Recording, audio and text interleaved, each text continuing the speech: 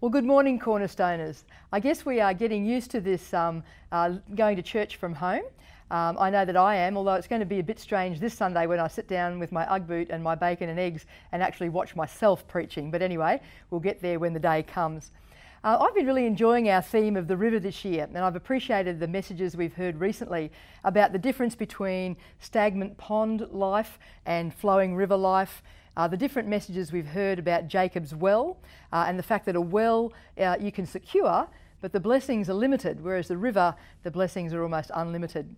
And then last week, of course, Pastor Dwayne talked to us about the overflowing valleys of blessing talked about in the Psalms. What a wonderful thing.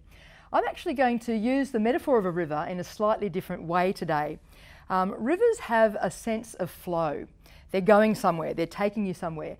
And I guess you could say our goal in life is to get into the flow of God's purposes and God's Spirit. You don't need to strive when you get into a river. If it's a fast-flowing river, it will take you where you are meant to be going.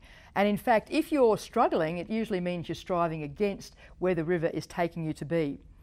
In Jesus' conversation with the Pharisee Nicodemus in John chapter 3, he talks about people who are led by the Spirit being a bit like the wind, blowing here, blowing there.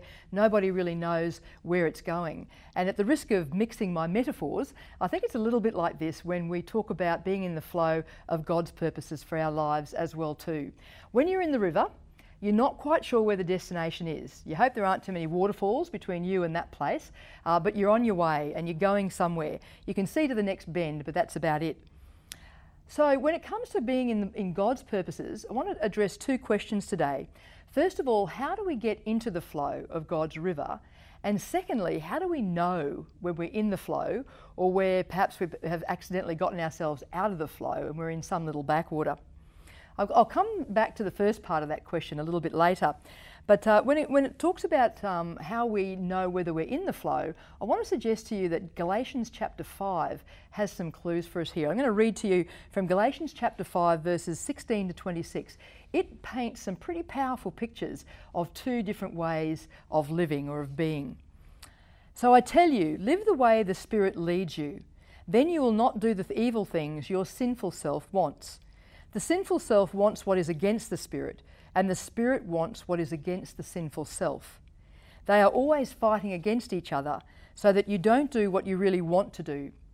But if you let the Spirit lead you, you are not under the law.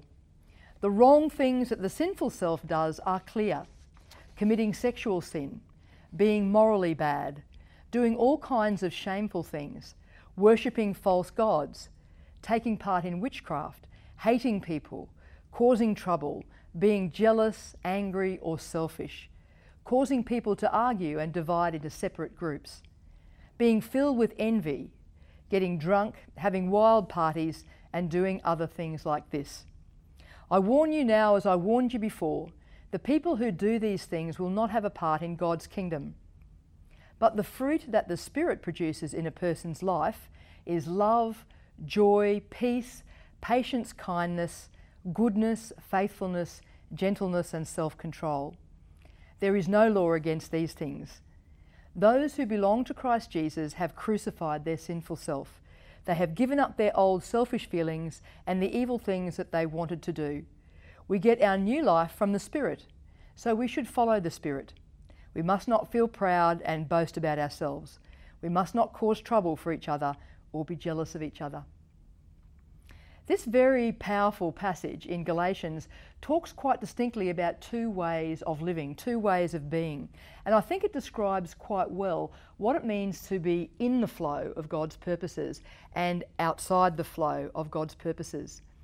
And I think it's a useful thing from time to time in our lives to stop and do a kind of a spiritual stock take and to look at where we're at. And these can be pretty hard truths to face up to in our lives. And this list is not a bad one to look at. We need to be very honest with ourselves and ask God to show us those areas in our lives where perhaps we're not really in His flow, where we're not doing things the way He wants. And this list is a pretty confronting list. So do we find ourselves attracted to inappropriate sexual activity or pornography? Do our recreational activities and partying get a bit wild from time to time?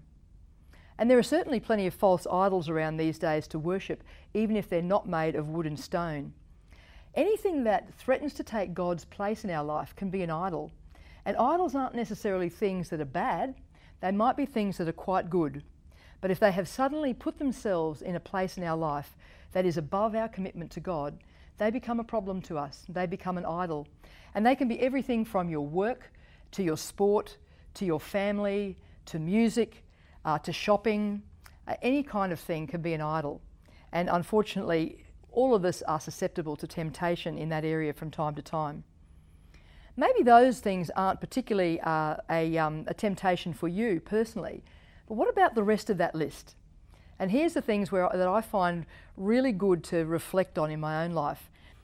Maybe things like anger, jealousy, selfishness, creating divisions, constantly falling out with people.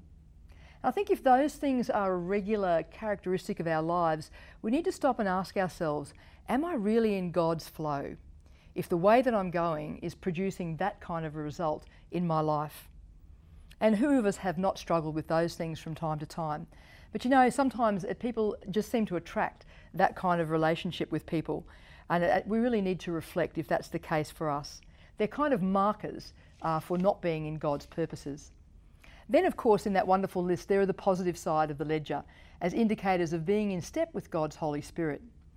So we ask ourselves the question, do our lives ooze love and joy and peace and goodness? Those things that are the fruit of God's Spirit. Does our character display a good measure of faithfulness, kindness, gentleness, and self-control? Let's be honest with ourselves. I encourage you, as I encourage myself, to sit down and honestly assess your life and say, are these the things that are flowing from me? And if they're not flowing from me, perhaps I need to think about how much I'm in the flow of God's purposes for my life right at this particular point in time. And so the second part of the question today is, if I find myself out of God's flow or in a little backwater somehow, how do I get back into the flow of God's purposes for my life? How do I get back to really being there right in the middle of God's purposes? Now, I have to confess at this particular point, I'm not someone who easily hears the voice of God. I envy people who have that particular gift. I'm more like someone who sort of crashes around in the bushes, trying this and trying that, and eventually finding myself on the right path. But I have to say, as I've gotten to this stage in my life, as I look back over the path that God has taken me, I can see that He has led me to where I am now. And so I was in two minds. Am I the sort of person to talk to you about finding guidance from God if I'm someone who struggles with it, because perhaps you might learn from my struggles, or am I completely inappropriate because I don't know what I'm talking about, but here I am. So obviously the first one is what we've chosen. Now, here are some things that I think have helped me over the years to stay in the flow of God's purposes for my life, and I share them with you now. The first one is to take time to listen to God. Sometimes we're very good at talking to God, coming to Him with a kind of a shopping list, but to actually take time to listen to God. This current COVID experience has actually gifted us time, more time. And to my shame, I have to say I have tried to fill that time with all sorts of other things when I could have been spending more time listening to God. But it has been a bit easier with that space in our lives to really stop and to listen and to find out what God is saying. And sometimes discerning that small, still voice can happen when you take the time to listen. The second thing is in our lives to soak all of our decisions in prayer. I'm inspired by the fact that any time Jesus was about to make a major decision, He went away by Himself and prayed. He spent those 40 days in the wilderness before He started His ministry praying. And I think if we pray about the things that the decisions we have to make, the things that we need to do, God will lead us. We will find ourselves making better choices. The third thing is to actually be willing to obey. When we ask God to show us what to do, will we actually go along with that if it's very clear, or will we say, actually, no, I don't want to do that. I'll go this way instead. And I know there's been a few times in my life when I've been faced with a choice and I've had to bring it before God and in a sense lay it on the altar and say, God, is this what you want me to do? If you don't, I will put it aside, even though I'd love to do this. And when you do that honestly, and when you open that up to God, being willing to obey, then He will lead you in the right direction. Fourthly, to seek the counsel of wise mentors, those people that God has put into our lives who are experienced, who have been down the path, who we know are godly people, people who are willing to help us along the way. And I have to say, in this area of my life, I've been incredibly blessed with a lot of people who are a bit older than me in the Christian faith and who are wonderful examples to me, wonderful mentors. And their counsel at different times, just bouncing ideas back and forth with them, has been incredibly valuable. If they're really good, wise mentors, they won't tell you what to do. They'll actually just reflect your ideas and help you to come to a conclusion for yourself. Because we don't want to follow other people blindly, but we do want to listen to their advice and to their warnings. Fifthly, and this is an interesting one, I think it's good to just use common sense. A lot of people overlook this one when they're trying to work out God's purposes. If you feel that maybe God is leading you to be a part of the worship team at church, but you actually find it really hard to hold a tune, it may be that you're not really hearing the voice of God quite correctly. If you're a student at school and you really feel that maybe you're meant to be an astrophysicist, but you're only getting good solid B's in maths, you might need to rethink your goals and your desires. So using common sense in terms of what our giftings are and what our experiences are can really help us to work out what God wants us to do and how to get into the flow of His purposes for our lives. The sixth one, and this one's possibly the most important, is to study the Scriptures. Now, I don't mean here to kind of magically say, well, Lord, I need your guidance. I'll open up the Bible with my eyes closed, put my finger in here. What do you want me to do? Oh, Judas went out and hung himself. No, that's not something that always ends well, okay? I'm not talking about using the Bible in a kind of a magical way. I'm saying know the Scriptures thoroughly so that you know the general will and purposes of God and you're not going to make any mistakes in that area. For instance, if you feel that God is leading you to marry someone who's not a Christian, who's not a believer, I would really question your discernment of God's voice, because it says clearly in the Scriptures not to become involved with people who aren't Christians at that level. So, you know, He's not going to lead us to do something that is actually against His word. The seventh one is to look for signs when it's appropriate. Sometimes God uses signs to lead us, not always, but I have certainly found that with the bigger decisions in my life and the most important ones, that God has given a sign of some sort. I remember one of the best examples of this for me was when I was considering going to work for Scripture Union. And I was at that time at a church, Kangaroo Point Uniting Church, Charismatic Uniting Church, but I was teaching out in the country, so I actually was away from Brisbane. Another woman had come back to that church who'd been overseas for a couple of years, and we'd never actually crossed paths. And one Sunday I was back visiting the church trying to discern whether or not I should apply for this Scripture Union job. And I went out the front for prayer, and this woman came and prayed with me, and without asking me why I was there, she began to pray, and she began to pray very earnestly in the area of making decisions. And she prayed that God would guide me to make the right decision, even though she had no idea of my circumstances. When she finished praying, she then said to me, well, she said, my name's Kathy, what's yours? And what was all that about? And it was just lovely. We're good friends to this day, but sometimes God will send a sign of some sort when it's a really important decision. The last thing that I look for in my life, and this is an unusual one, is I look for hornets. Yes, those little waspy things that fly around. What do I mean by this? Well, I was reading just recently in Joshua, the last chapters of the book of Joshua, and it says that when the Israelites moved into Canaan, that God sent the hornets to drive the Canaanites out of the land.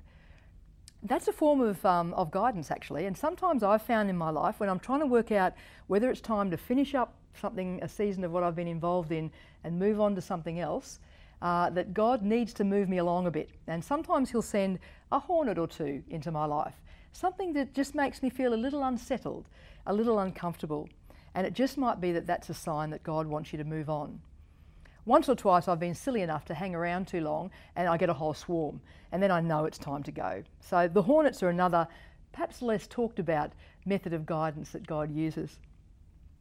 So let me ask you today, where are you in the flow of God's river? Have you just jumped in and you're busy making your way out to the middle?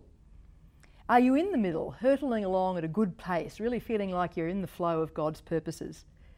Have you drifted into some sort of a backwater and you're really kind of stuck and you're not quite sure how to get back into the flow? Maybe you're shipwrecked on a rock in the middle of the river, or maybe actually you're still on the bank blowing up the boat. You haven't really gotten into that river. Wherever you are today, I encourage you to get into God's flow, to read the scriptures, to pray, to be willing to obey, to take that time to listen to God. And I pray that you too will find His purposes and find yourself in the flow. Because when you're going down a river in some sort of an inflatable boat and you can see the beautiful scenery and you know you're going somewhere, it's a wonderful feeling. One of the highlights of my time at Scripture Union, one of the activities I enjoyed most was a camp I did in North Queensland along the Tully River, a whitewater rafting camp. I learned a lot about rivers in that particular experience, and it was such a wonderful thing to be in the flow of the river, to be navigating your way around obstacles, and to be knowing that you had a destination to get to.